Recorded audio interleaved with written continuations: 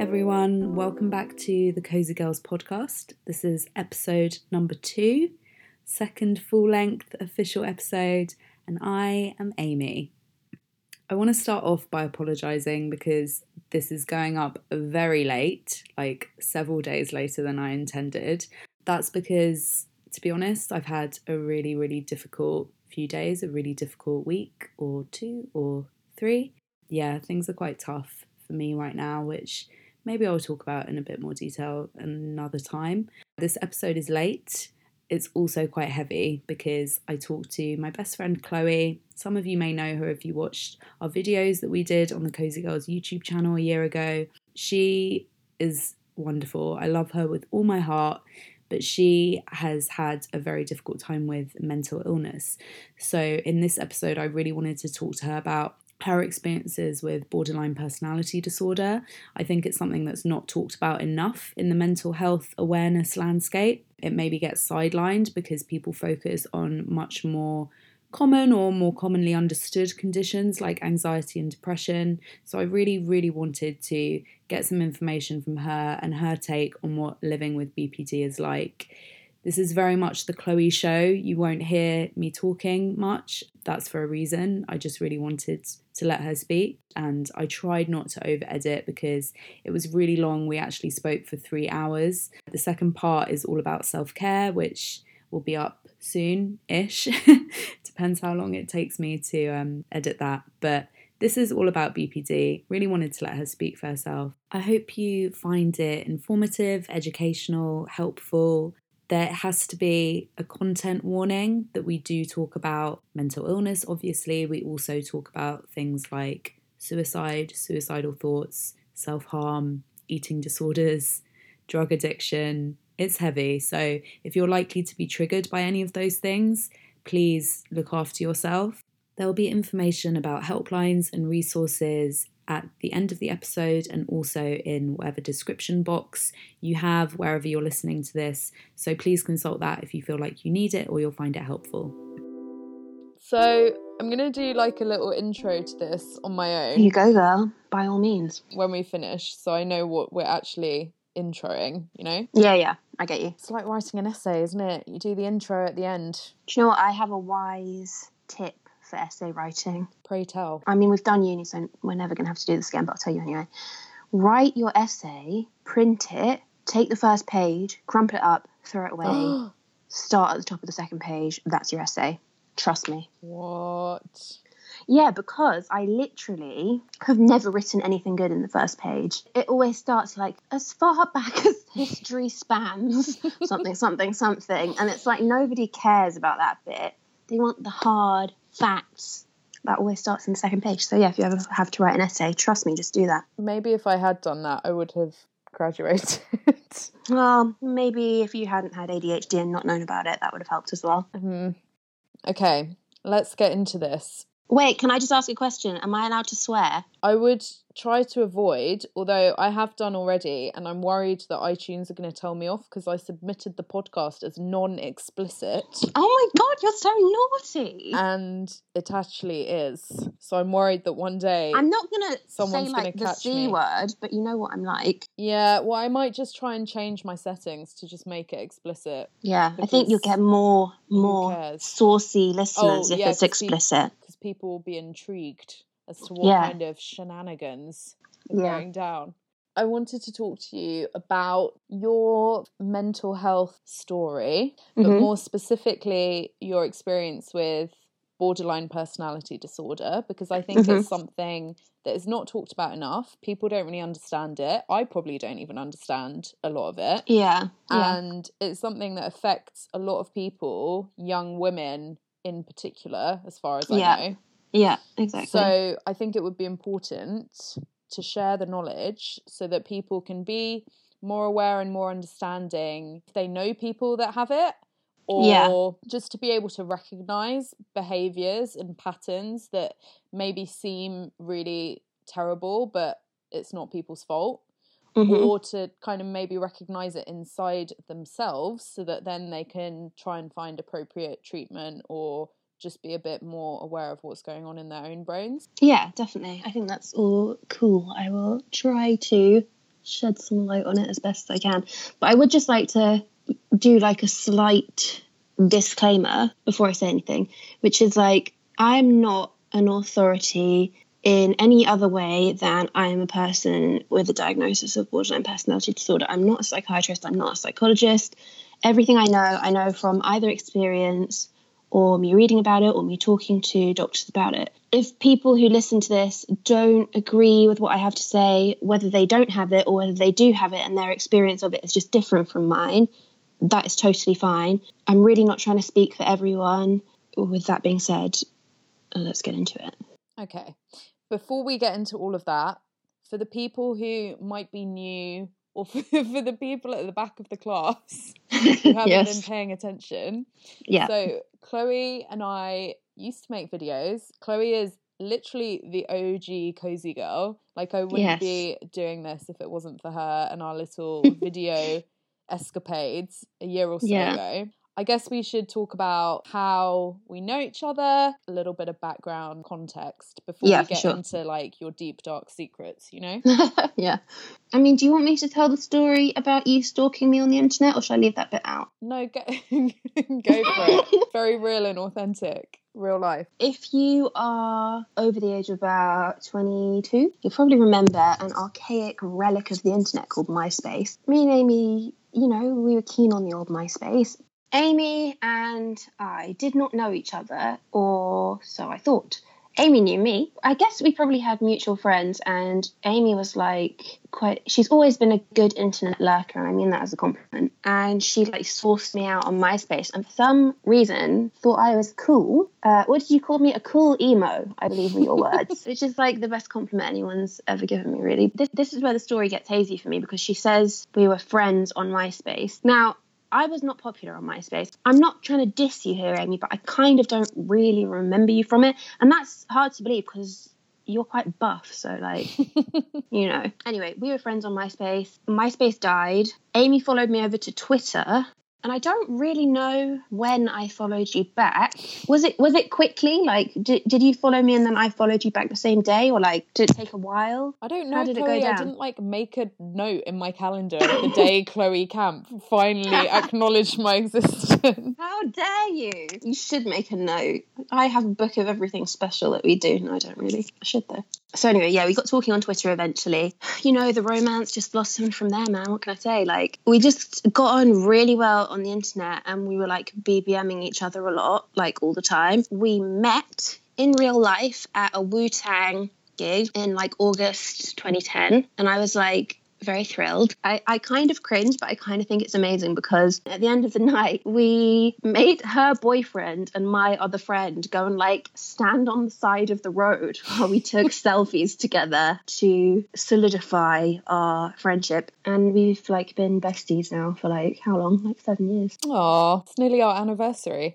Just go on YouTube and type in Cozy Girls, cozy with a Z, as with this podcast. Yeah, and you can see some videos that Chloe and I did before. We did a really Oh my funny... God, the no mirror makeup challenge. No mirror makeup challenge so is hard. a classic. We did loads of stuff like skincare, beauty videos, one about like social anxiety, one about body image. Like, we've talked about lots of things before, so if you haven't already seen them, you should go and check it out. I wanted to bring Chloe back in on this, and hopefully we'll do like more of these in future, because I really like we could do talking to like you. little, I could like pop in from time to time. Yeah, whenever you want, because you are the original cozy girl. So Yes. This is your house. But I wanted to talk to you today about BPD. I know that you have been doing some like introspective reflection recently about your own mental health. As with all mental health conditions and illnesses, it's never a straight line for recovery. Things will get worse and then they get better, and then they'll probably get worse again, and then they get better, and you're always trying to grow and improve and recover, but it's not always a straight Progress line. isn't a straight line, Yeah. no way. Yeah, that's so true.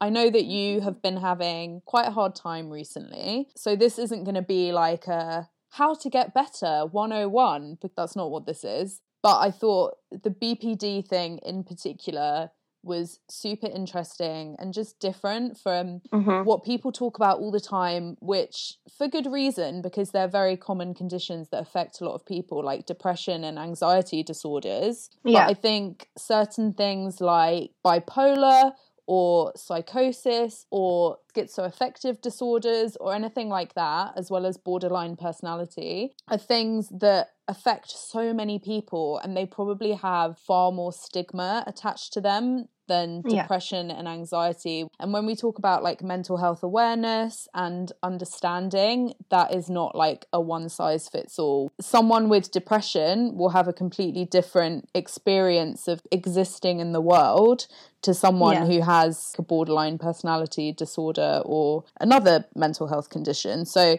I think it's really valuable to have people who have different experiences and different brains talk about their experiences, because it's like a rich tapestry out here of mental health. Yeah, I don't have the exact percentages to hand, but it's something like, I think 2% of the general population have borderline personality disorder. That's really high. In hospitals, I think the rate of outpatients is something around 10% and inpatients is like 15 to 20, I think I read. Okay. So it's not like by any means a small number of people. It's not a huge number, but people do have this problem. I think it's also really important to just make very clear that even though maybe you haven't really heard about it before or whatever, it's a super serious thing to have it. And I do want to just say, like, trigger warning here, like I am going to talk about some things that people might find upsetting. Going to mention suicide now, hope that's okay. But the suicide rate of people with borderline personality disorder is 10 to 15%. The attempted suicide rate is much, much, much higher. It is an illness that kills people. Like, there's no two ways about it. And because of that, I think it's very important that people start talking about it. Unfortunately, from my experience, what I've found is that the people who are talking about it at the moment, for the most part, tend to have a kind of one-sided view of it that paints it in a not very good light, and that's not all there is to it. Should I talk a bit about like what the criteria or the things associated with it are? Is that helpful? Yeah, I think we should just break it down like back to basics for people who have never heard of this, or people who might have some understanding but maybe it's misinformed. Just what is borderline personality disorder? How does it generally manifest in terms of behaviors or symptoms? Before we get into your personal experience, just a kind of general like glossary, you know? Yeah, okay. Borderline personality disorder, it's a mental illness with a slightly misleading name. The name borderline personality disorder originated because the guy who came up with it defined the condition as the borderline between psychosis and neurosis. That's not actually strictly true or particularly accurate. These days, a lot of mental health professionals particularly are beginning to use the term emotionally unstable personality disorder, EUPD, which is a better way of summing it up. Some people also like to call it EID, which is emotional intensity disorder. It's quite a broad term in that it covers a lot of symptoms, and not every person who has it is going to have every symptom because there are so many of them. I'll try to remember all the ones that I can. If I leave any out, probably just Google it, but maybe don't go on Wikipedia because I don't know if their definition is up to date. There should be online information from the DSM-5, which is like the psychiatrist Bible, basically, where it will tell you all the criteria.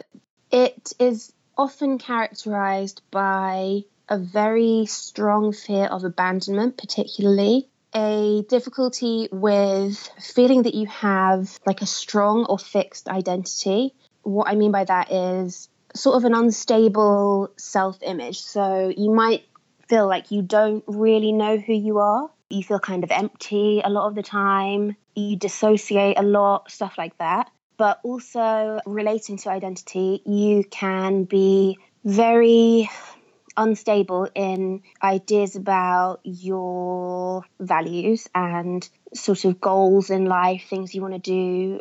You might change career plans a lot, things like that, because you find it hard to pin down the essence of who you are, if that makes sense. I hope I'm conveying this properly. The abandonment thing is huge. Loads of people who have it feel quite frantic, really, when they feel that somebody is leaving them, and will, often do things like literally stand in the doorway and not let someone leave, or text them 500 times or whatever. A lot of people don't go to that extreme. It's a spectrum. That's one end of the spectrum. It often is marked by a series, usually, of very volatile and usually very intense relationships with other people. It could be with, romantic partners, or it could just be with friends, sometimes with family. Like, you find it hard, I find it hard to maintain stable relationships. Usually something that really comes into that is black and white thinking, okay? Or this is also known as splitting, which is when you either think someone or something is like amazing, amazing, amazing, best thing ever, totally idealize it, can't see a single fault with it, or you flip to completely the other end of the spectrum and think they're literally the worst person ever. It's literally the worst thing ever. You have nothing good to say about it. You feel terrible. Like, you might feel very angry towards that person or whatever, but you have only negative feelings. And it's very hard for people who have borderline, or whatever you feel comfortable calling it, to kind of remember or understand that there's a grey area in between the black and white. Do you know what I mean? Yeah. For me, that's a huge one, and it always has been. I would say almost all of the time people who have it are emotionally unstable. For me, the way I would describe it is I feel everything on 100 million. Like, if I'm sad, I feel like I'm the saddest I have ever been in my whole life. But then if I'm happy, I'm the happiest I've ever been. If I'm anxious, I'm the most anxious I've ever been. And like, every mood, every feeling is magnified by a million. It's not that people with this problem feel emotions that other people don't feel. It's just that they feel them much, much, much, much bigger. And when they do feel them, it takes them a lot longer to come back down to a baseline of stable mood.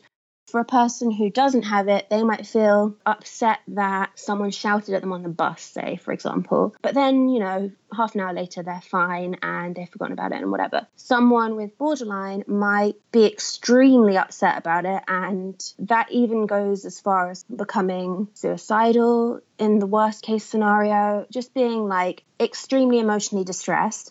And also that level of distress will stay more elevated for longer. Which leads me on to another point, which is often people who have borderline personality disorder have recurrent suicidal behaviour, suicidal ideation, often self-harm. That's really common, super common.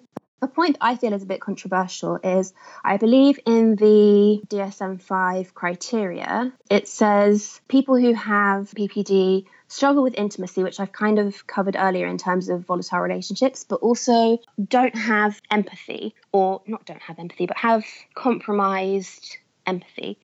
My belief is that that's not accurate, because it fails to recognise that there are two different types of empathy. As far as I remember, there's affective empathy, which is like the same thing as emotional empathy. And then there's cognitive empathy. Affective empathy is being able to sense what other people are feeling. So, for example, you might watch something on the news and become incredibly upset because you are feeling what the person who's distressed on the news is feeling. So that's affective empathy. But then there's cognitive empathy, which is like, I think sometimes people call it perspective taking, like being able to more consciously take on someone else's psychological mind state and be able to understand why they are in that state. So basically, people with borderline often have a much higher level of affective or emotional empathy, but a very low cognitive empathy. Someone might walk into the room and you instantly feel incredibly upset before they even say anything, often for me, just because they're upset. But you might find it hard as someone with borderline to understand why they're in that state. Does that make sense? Yeah, so you're like a sponge for people's feelings. I'm like a sponge, for sure. Like I say to my therapist all the time, I'm like a sponge, and it's good in many ways because you can relate to people a lot, but it's also just quite hard. Sometimes people say that people with borderline are people without an emotional skin, which I think is quite a good way of putting it. Everything that comes at me, I feel like it wounds me, like I'm like internally wounded and like I'm going to bleed to death. But for most people, it would just be like a minor scratch and whatever the thing is like bounces off them. Do you get what I mean? Yeah, I do get that. I guess my question is, a lot of the things you're saying, I can relate to in a way where it's like, I don't know, how much of this is just someone being an emotional person? That sounds really dismissive. I don't mean it to be. I get you. I get you. Do you know what I mean? Like, even some of the things you said about people being quite flighty or changeable, the abandonment stuff, I feel like that's common for a lot of people. Yeah. Not to the same scale, but I think a lot of those things are quite normal human things. Yeah. So how best can you explain the impact it has on your life? Because maybe some people are listening to this and they might be thinking, wow, I identify with that. I feel like I can see myself in that. But when do you know when to actually explore whether this is a diagnosis for you? Or how do you know when it's something that is not just someone being a bit emotional? I would say that it's when the things that I've just talked about are impacting your life to the point that it feels to some degree unlivable. Like those things become an impairment. Okay. Of course, if anyone listening wants to harm themselves or has patterns of self-harm or suicidal thoughts, of course, no matter what your other thoughts or feelings are, you need to seek help. Definitely. Before that, or aside from that, if people are relating to some of the other things you talked about without it already being that extreme, how would you know? Nothing, as far as I can tell from what I've read and from speaking to other people in groups that I've been to who also have borderline, nothing that any of us feels is something that nobody else who doesn't have it feels. It's just the scale to which it's blown up. Yeah. So people who have borderline are basically just super, super, super sensitive and have poor emotional regulation to the point that their life becomes very fucking difficult. It also often leads to stuff like kind of risk taking and impulsivity. Like that's in terms of behaviors. If you want to look at behaviors, so a lot of people who have it are compulsive spenders, have eating disorders, drive very dangerously, self-harm, obviously, and stuff like that when they are emotionally distressed, which is a lot of the time. Like I'm very emotionally distressed a lot of the time. If you do get emotionally upset and you're a sensitive person, but you're not sure if this applies to you, look more at the behaviors. Because that can be very telling. Like if when you're distressed you feel a need to act quite recklessly, I always think of it as like filling the screaming void basically. So if I feel upset about anything, I have to do something straight away to silence the like screaming child that is in me that feels like it's going to die. Like every big feeling makes me feel like I'm going to die. That sounds ridiculous probably, but when I get to that point, I almost always turn to like a fairly unhealthy coping mechanism to try and deal with it. And that is often a thing that a lot of people with this personality disorder experience. So maybe if you're having extreme emotions, but you don't particularly find yourself responding to it in an unhelpful and dangerous way, that would be something to consider as opposed to someone who does engage in things that are quite harmful as a response to emotional distress, basically. Yeah, it's just really hard, especially when a lot of these conditions have comorbidities with other mental health conditions. I have just been recently diagnosed with ADHD, which I'm not going to go into here because that's like for another time. Yeah. But the problem with that is that I've also had a really long history of depression. So it's like, where does one thing end and the other begin? Or what is responsible for which behaviors? And how much of it is just me without all of this stuff? Especially with ADHD, and I imagine with borderline as well to some degree. You read the list of criteria, a lot of people can relate to it on a certain level because it's like, oh, those are just human traits. Oh, that's just being an adult. Even with depression, a lot of people feel very tired or struggle with sleep. There are things that tick boxes for a lot of people. It's like knowing, I don't even know what I'm trying to get at here. I get you. I imagine with borderline that it's very common for people with borderline to have anxiety, disorders or depression, probably due to the borderline. Yeah. In terms of treatment and like a plan of attack, not even plan of attack, that's quite dramatic, but in terms of like coping mechanisms for day to day, what do you try to tackle as like your first line? You have kind of opened up the door to a conversation that's really interesting, which is if you do have more than one mental health issue, trying to identify your main problem, really, the problem which everything stems from, is super important. This is also another topic, but I've had really bad problems with addiction for most of my adult life and some of my adolescent life. I tried to treat that before I tried to treat the borderline personality disorder, and it did not work. Things just got so much worse.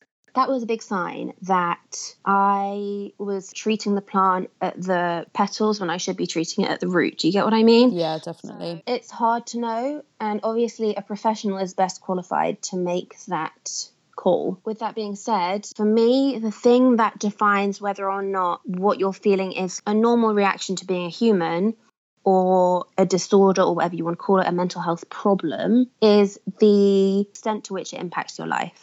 So for me, I would say like at the moment and in recent months, my life is fairly unlivable without trying to sound like extremely dramatic because of the symptoms of borderline personality disorder basically interfering with every single day of my life.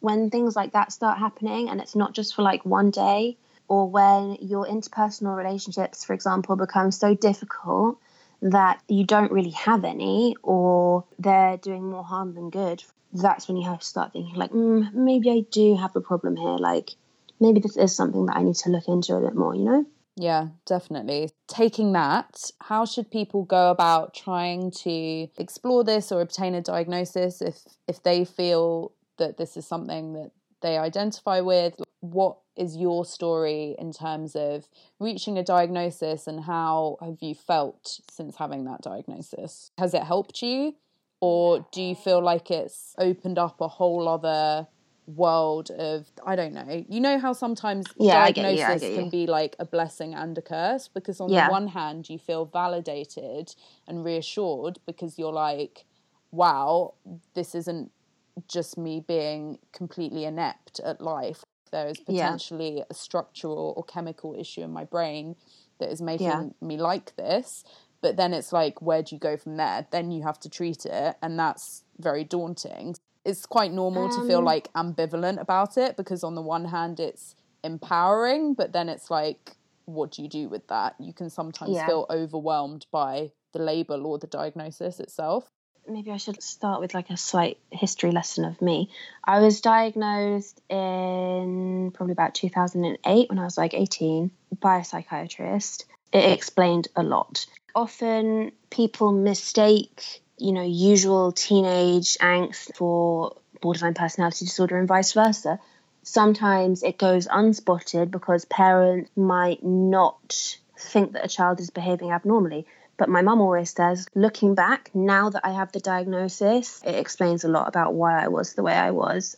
When I first got my diagnosis, I did feel validated. I felt like, God, finally, there is actually a reason, a clinical, documented reason that doctors have agreed is a thing for why I am the way I am.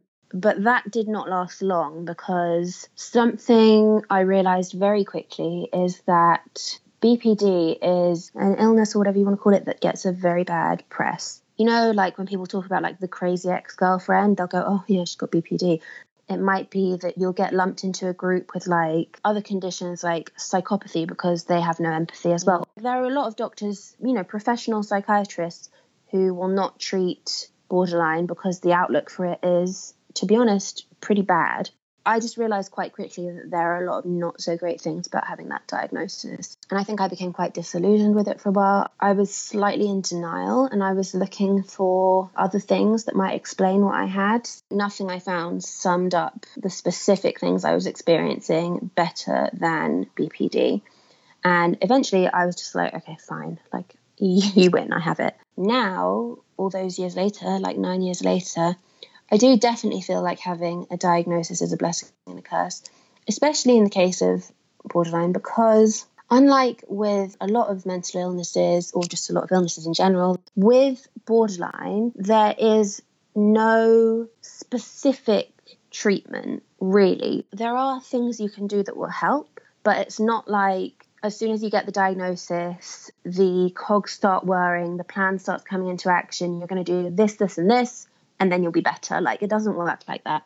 There is no, for example, one medication that treats borderline personality disorder. There is no one therapy that has been shown to be a cure. It's a bit like with addiction, how some people say, I'm still an addict, I'm just not on drugs. You can deal with the illness in a way that means that you can live your life, but at the end of the day, in my eyes, and people might disagree with this, you still might experience some of the stuff that comes with it. Yeah, I take medication. I've, tried lots and lots and lots of different medications over the years. Taking mood stabilizers has been quite helpful for me. I've taken antidepressants, which have helped at times and made it worse at times. I have taken anti-anxiety drugs, which again have made it worse at times and better at times. What I'm saying is there is no proposed plan of action that doctors can go, oh yes, I'll just go in the filing cabinet and get the borderline cure out. On the one hand, I'm glad that I have a diagnosis because it is validating, it explains a lot, and it means that I have a catch-all phrase that I can Google to learn more about it. Actually, it's especially helpful in explaining it to other people. Like, I could sit here and list my symptoms for hours to try and make you understand what it's like to be me and have this thing. But if I wrap it up in this neat bow of borderline personality disorder, that makes it easier for other people to understand to a degree. Some people still have like a bit of a twisted idea of what it is, but it cuts a long conversation short, basically. But I do also feel frustrated by it sometimes because there's not that much for me like that has come from having a diagnosis. I know that's different for a lot of people, but that's just my experience. God help me when I'm editing this, because I feel like this is going to be very long, but that's okay because this is all really important. When you were talking just then, it made me think about how intertwined this can be with your identity, and whether you think that having this label, this diagnosis, actually enables you to behave in certain bad ways. I don't know. I was talking to my boyfriend the other day about how a diagnosis of depression, for example, as much as it's really, really important that people understand that depression is very real, very legitimate, and does have a lot of symptoms that impact your daily life, of course, I think that for some people, you can be so validated by the diagnosis that it actually becomes a bit of a self-fulfilling prophecy. Yeah. I'm just using depression as an example, and I'll let you talk about whether this even applies to BPD. But even from my experiences with depression, I use it as a reason or an excuse for some really bad behavior. Like if I say something horrible to someone, I'm like, it was depression talking, it wasn't me, which often is true. But even things like, I can't shower because I have depression. I can't do this. I can't do that. I am not achieving XYZ because depression, which again is also true. But I think for a lot of people, it can become this kind of excuse, almost like a reason not to work on yourself, because you think to yourself, well, I'm always going to be like this. It's not my fault. It's my brain. Which, yes, is true, but do you think that for some people that can almost be hindering or like prevent people from taking steps to try and manage the illness? I don't know. Tell me if I'm being out of line, because this is different for everyone. No, not at all. Like, I am a big believer that there, in a lot of cases with mental illness and the things that people do because of mental illness, there can be reasons, but they're not excuses. It's not victimhood, but it's like taking on this as part of your identity. It's self-enabling, basically. It's letting yourself get away with things that it would be more helpful to call yourself out on. Yeah, it's like it becomes your identity to be like a sick person or a mentally ill person. That's part of who you are. And it's very difficult to look beyond that sometimes and actually, call yourself out or interrogate why you're doing certain things. What is really the illness and what is really just you being a dickhead, you know? Because it is possible for people who are mentally ill to also just be nasty or do irresponsible things. we're human and we're multifaceted. It's not always the mental illness that is responsible for behaviours. I don't know whether in your experience it has been a kind of, well, I'm this way because of BPD, or I said this thing because of BPD, and it's almost taking the accountability away sometimes. Yeah, I get you. People will disagree with me on this one, but to my mind, there is no excuse to be abusive to anyone. And in people who have BPD, they can sometimes exhibit abusive behaviours towards other people more than, in the general population. It is a bit of a grey area. People think different things about it. I think that, abusing anyone is fairly inexcusable. Like I said, it's reasons but not excuses. I've done some really nasty things. For example, really shouted at my mum, like horribly, because I have been in like a fit of emotion that was so extreme that I could not control myself. That's a symptom of the illness. But does that make it excusable? No, not really. I'm deeply sorry and ashamed about that. The only way to be, not a shitty person about it, basically, is to keep checking in with yourself and to the best of your ability, try to keep asking yourself if you have borderline or any of these disorders that cause you to act very strongly, especially towards other people. Keep asking yourself, is this what I want to put someone else through? But that also applies to you with yourself. Is what I'm doing actually helpful? Like, I don't think you're helping yourself, other people, situations, anything, if you're not realistic about when you're using your illness as an excuse and not a reason, if you get what I mean. I shouted at my mum. The reason was because I was in a fit of extreme anger. Like, I have problems with anger, which are a result of the borderline thing. But is that an excuse for it? Does that make it okay? No, it doesn't. Like, it does not make it okay.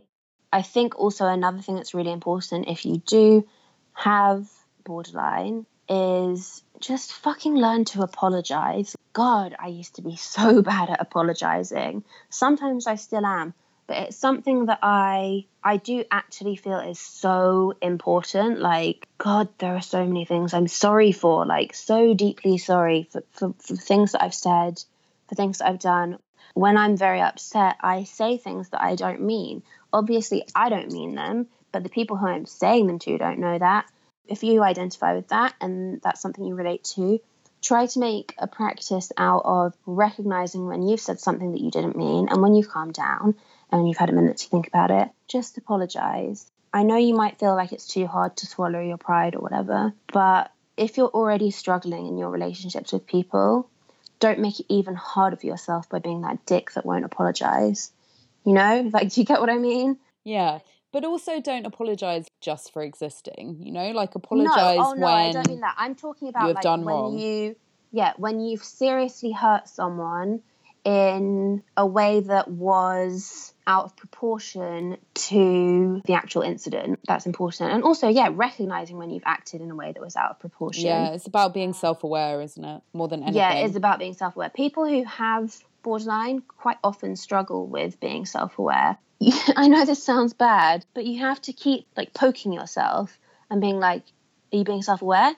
Are you being self-aware? Did you hurt someone today? If so, should you apologize? For people like me who feel like they, to be honest, have never really been taught how to have that like healthy adult person inside of them, which is, to the best of my knowledge, how quite a lot of people with borderline feel. It's really important, if you want to get better and if you don't want to identify as being a sick person all the time, to just try anything you can to build up the voice of like the healthy, rational person inside you. And that comes from doing small things like learning how to apologize, like taking responsibility for your actions and not using your illness as this like self-enabling thing that allows you to be horrible to people whenever you want. And part of the reason why BPD gets a really bad press is because people with it are assumed to be manipulative, out of control, raging, horrible people basically. And some of them are, but also some normal people are. And there are people who have this problem like me who desperately do want to become better, healthier, better adapted people. I hope I'm like conveying this in a way that will be helpful for people, you know. I think it will be. It's just making me wonder if I have BPD now, but I think that's just me being like a hypochondriac. You like, I mean, who am I to judge? But like, you would probably recognise it if anyone would, you know. Like, are you suicidal about tiny things on a daily basis? Like tiny things, like putting the cheese grater in the sink instead of the dishwasher. No. Well, but I am very emotional and needy. Yeah, but like, is it ruining your life? Maybe you should look into it, man. Like, I don't know, but it's just one of those things where like, I don't really see you as that person who is incapable of rationalizing illogical emotional thoughts. Yeah, I think. Do you get what I mean? Yeah, I think I'm a bit of an emotional sponge, but it's also like, I think I'm just empathetic. Yeah, you are. After all of that, there's a couple of things. Number one, how best can people support their loved ones if they have BPD, or if they haven't been formally diagnosed but they suspect that one of their loved ones has BPD, and they want to make sure that they're being as mindful and supportive and understanding as possible? Like, what are things that other people around you can do that help you not to feel quite so mad? That is like the hardest question, because I literally don't know how to help myself any of the time. Like, people ask me, what do you need right now? Therapists say that to me all the time. What do you need right now? I have literally never been able to answer that question at all. I don't know what I need.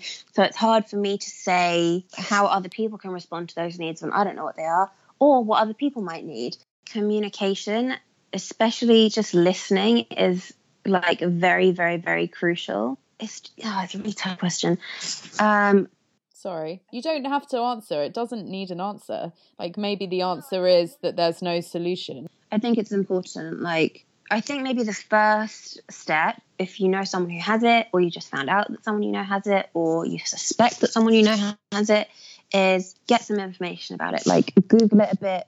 And I'm not just talking about like what Wikipedia says. Wikipedia or the DSM or any other like psychiatrist manuals can't tell you the lived experience of the people who have it. They're helpful to a point in terms of outlining symptoms or, you know, things that you might look out for or want to expect, but they don't tell you about what those symptoms are like in situations. Try and find blogs of people who have BPD. Reddit is quite good. There's a subreddit, a BPD subreddit, and then there's one called something to do with like people who support people with BPD or carers of BPD. I don't know. You have to. It's somewhere on the BPD subreddit, it will say. But those are like the experiences of real life, actual people who have it. And there's a lot of information to be, you know, garnered from those posts. I wouldn't say they're like the be all and end all, but it just might be helpful, like a helpful starting point. And sometimes people post useful articles and stuff on there as well. But beyond that, I mean, I think information is super important, but listening is really key. A lot of the time, I don't think this applies to me that often, but I do know of other people who, especially if they, you know, live with a partner or, you know, family or whatever, they will find the arguments very, very, very bad, like really traumatizing for the person who has BPD, because for people with BPD, often arguments, stuff like that can kind of be re-traumatizing, because it will remind you of the thing that originally traumatized you from, I don't know, your childhood or whatever. But also very traumatizing for the person who doesn't have BPD, because you will probably feel like you're seeing your loved one, whoever it is who has borderline, kind of transforming into a bit of a monster before your eyes. And that's scary. And I understand that. Like, I do get that that's something that's really hard to deal with. I think it's really important to know if you are a carer of someone who's got BPD, or just someone who's in close contact with someone who has it. The person who has it, if they're really angry, for example, they might not mean what they're saying. Sometimes, not all the time, but sometimes my anger, especially relating to certain topics that I find particularly hurtful, can tip over into like full scale rage, like uncontrollable rage. And I'm so not proud of that. Like, I'm extremely ashamed of that, but I'm just going to be honest about it. It's not an attractive quality, I know. But just know that as someone who is in a situation with someone who reacts like that sometimes, to a degree, like, that person is acting in a way that doesn't necessarily properly represent them. My dad always says to me, like, isn't it weird how we usually treat people by the rule and not the exception? And what he always says by that is, like, you know, if someone acts really nice 80% of the time and then acts really mean 20% of the time, they'll go, oh, I knew he was a bastard and he was just hiding it behind a facade of loveliness. Or completely vice versa, there will be someone who is literally a dick like 80% of the time and then nice 20% of the time. And you'll have people going, oh, I knew he was nice, really. Like, he's a teddy bear. Like, oh, he's soft on the inside but hard shell on the outside. You just need to get to know him. Well, yeah, maybe your person who you know with BPD does act badly sometimes. That's inexcusable.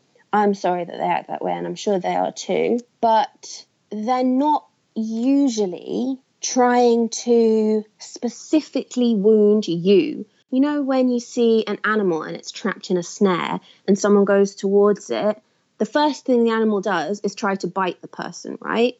And that's kind of what it's like for someone who has BPD in an argument. It's like suddenly you're in incredible emotional pain that is completely overwhelming, and you feel like you're going to die. Like, that is not an exaggeration. I feel like my heart is going to stop and I will die on the spot. My first response, if I'm angry, is to lash out at whoever is coming towards me. That's the best way I can explain it to anyone. So I think just like being aware that it's not cool. It's not like a premeditated crime a lot of the time, you know. It's just, it is what it is. And I think there are some, I don't know about in the UK, I think there might be a couple of support groups for carers of people with BPD. I know that in the US there are support groups for families. Like, you know how with alcoholics and drug addicts and whatever, there are often support groups for the families. I don't think there's as much similar stuff for people around people who have BPD, but there are resources online, there are websites you can go on, forums, whatever, and I would say start there. Yeah, that was the second question I was going to ask you, was about resources that you personally have found the most helpful. I know that there's no point you getting into detail around your medication and your therapy and stuff like that, because that is so individual. But in terms of educational resources, even things like helplines, I was going to add a thing at the end about Samaritans and Calm and stuff that, because I think that that's useful just for everyone to know. BPD specifically, have there been any resources or even types of therapy if people are embarking on a journey to getting treatment that you have found particularly useful or helped you to make sense of what's going on in your own brain? There are some things, not as many as I would like. The thing that I recommend most highly is being open to any help that is thrown your way. The first time I ever did group therapy, I was in hospital at the time. I was like 20 and I hated it. I hated every single second of it. I would rather have my nails pulled out, or I would have rather had my nails pulled out at the time than like go to those sessions. And that left a really bad taste in my mouth. And I said, no, I'm never doing group therapy ever again. It took me a good 6 years probably, or like maybe 5 years to go back on that. And I realized that actually by writing off all group therapies, I was really shooting myself in the foot. The first time I went into individual therapy, I was 10. I've been in therapy for 17 years. I had a brief pause from it when I was about 23 or 24 probably. And I said, you know what? None of this shit's worked. I'm never doing it again. And I wrote that off too. I said, no way, not doing therapy. It's not for me. I'll do the medication bit. Eventually, I got extremely, extremely desperate. Things were terrible. And I gave in and I tried a new therapist. She's amazing. She is one of the most amazing people I have ever met in my whole life. She's the best ever. Shout out to Emily if you're listening to this. Last year, I did a really good group called the STEPS program, which is STEPPS, which is specifically designed for people who are emotionally unstable. That was great. And I just went, like, fuck it, whatever, I'll do it. If it has even like a 5% chance of working, I'm desperate enough that I will do it. Please don't write things off just because you may have had a bad experience in the past or you're nervous about them. I know this sounds so corny, but I really, really stick by the motto, things change when you change things. If you want to be stuck in the place you're in, don't change anything. That's fine, but that's on you. If you do want to change stuff or have the chance of changing stuff, you're going to have to do some things differently. Whether that's doing a group or doing group therapy or doing online therapy or doing family therapy or getting a self-help book and doing some of the stuff from that or doing some worksheets or like whatever it is. It's all hard work. It's hard, but that's the only way. Like, I don't know if any of you guys ever had a book called We're Going on a Bear Hunt when you were kids, but there was this book about like some kids going on a bear hunt. I think they came to like a swamp or something and they went, we can't go over it, we can't go under it, we'll have to go through it. And I always think of that. It's true, like with things like this, you're not getting over it easily. You can't just go underneath it. You're going to have to go through it. It's going to be horrible, but it will also be extremely rewarding.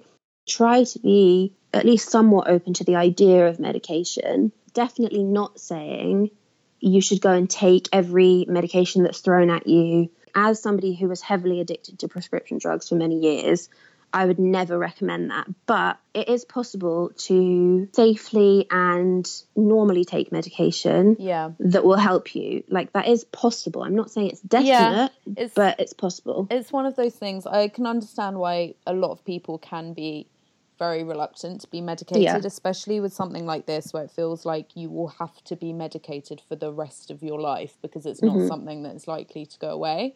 I think that either way, you have to be open-minded. When I've had depression and I've taken SSRIs, they're not for me. I don't like them for me. I don't get on with them. But I'm not negating the fact that they do work for a lot of people and probably save lives. You have to just be open either way. And I think on the other side of the coin, I think you can't expect taking a pill to fix all your problems ever, anything. For sure. I mean, yes, for like, I don't know, if you have an infection and you take an antibiotic, it might make the infection go away. But in terms of brain stuff, it's highly unlikely that just popping a pill is going to address your issues. And it's hard work to like interrogate this stuff in yourself, and people are willing to put in work for other things that they want. If you want to earn money, people are willing to work for that. If you want your body to change in a certain way, a lot of people are willing to put in the work for that, like diet and exercise if they want to lose weight. And you have to just treat it as like any other thing that you are willing to work hard for or take the steps that you have to take to make changes. The painful truth of it is that some people have to work harder than others to be happy. Yeah. That's a pain in the ass. Like, I'm not going to deny it. That's fucking shit for those of us who do have to work really hard.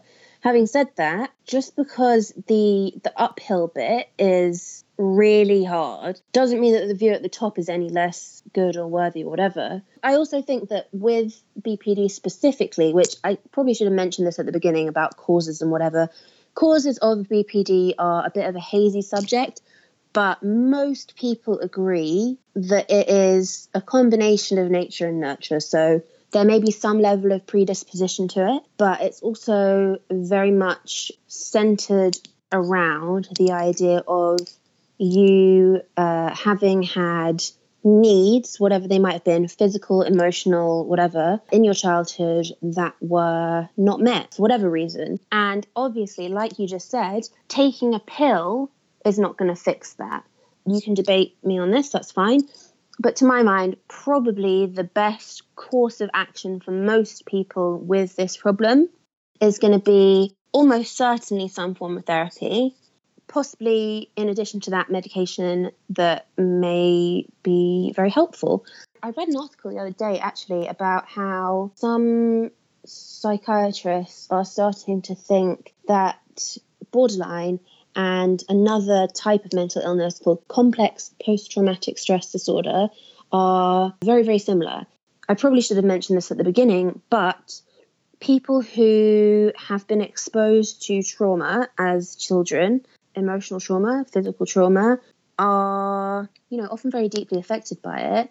When we think of post-traumatic stress disorder, we usually think of someone who was in a war and they have terrible flashbacks of it, or someone who is in a tsunami or something like that, like one event. With complex post-traumatic stress disorder and BPD, it can often be sustained trauma. So not necessarily one event or one series of events, but trauma that's dragged out over months, years, sometimes decades. It doesn't seem to me that it would be possible to treat something that has such a sort of deep-rooted nature through taking a tablet. Don't be discouraged by that. Don't think, I'm fucked because there's no pill that's a cure. That's not the case. Just be realistic without wanting to get too intensely personal. There are things from when I was a kid that definitely not going to go away overnight or from a pill, because they went on for years. It's stuff that, I'm not kidding, literally will come back to me when I'm lying in bed at night, and has done, since those things happened. So for me to assume that that's going to be fixed quickly or easily would be setting the bar a bit high, I think, really, which is a shame, but that's how it is. Another thing I think we need to address is that with everything, therapy and treatment is all well and good, but there are a lot of barriers in the way for people to access that. I'm super lucky in that I have been able to get the help that I need almost entirely through the NHS. That's a huge blessing. That's amazing. Obviously, I know that that's not the case for everyone, and I'm so sorry that it's not the case for everyone. It's really, really sad with everything. Big up the NHS. I will never, ever diss the NHS. No, unfortunately, they are under so much pressure, and it's governments that set priorities and funding, and sadly, mental health provisions are awful almost across the board, and it's not just in the UK. We're speaking from our experiences, but obviously if you're listening from the US, that's a whole other bag of I was going to say bullshit. Bag of fish, but that's not what I mean. I mean kettle of fish. It's true. It's resources really, really are hard so to stretched. Access help. Yeah. That's also another reason why I say if the help is on offer, take it, because it might not be on offer forever. But I would say that if you are unable to get that kind of help, or you feel that you're not particularly ready for that yet, there are books that you can read about borderline. There are self-help books that are really good. There are types of therapy you can read about online. I think you can get a PDF of the, I was just speaking about the STEPS program that I did. I think somewhere online I've seen a PDF of the entire program. It's a 20-week program. DBT workbooks are great. That's dialectical behavior therapy. A lot of people have heard of CBT, but DBT is actually one of the treatments that's shown to be much more effective for BPD than other treatments. There are some things called the DBT workbook for, and then insert condition name here. So I've got the one for bipolar, even though I no longer have that diagnosis, but that's another story. I've got one for bulimia, I've got one for anxiety, but they have them for all sorts of things there. I'm almost certain there's one for borderline. I'm almost sure there will be, because DBT is very effective for borderline. If I find all of this stuff or anything that Chloe mentions, and Chloe, you can send me a list of stuff later if you want, and I will put links wherever I can find them in the description for this. So hopefully that should point people in the right direction, make it a bit easier. With regard to what I just said about the nature of the relationship between trauma and BPD, if you have in your mind a clear image of the type of trauma that you think may have contributed to you having BPD, then don't be as general as to just seek out, self-help books that are about BPD. Find ones that are specifically about that type of trauma. So whatever it is, it could be if you're really bullied at school or whatever, there will be a self-help book for that. So I think that's another thing. You can approach it from different angles, if you know what I mean. To some extent, it's good to become part of online communities and things like that, but to not get too caught up in it. It's a bit of a fine line. I don't post on Reddit, but I sometimes just read bits of it because I find it interesting. I'm not like one of those Reddit obsessives who's like super into it, but just sometimes I find it helpful. If you think you could use that as like a resource, then, give it a try.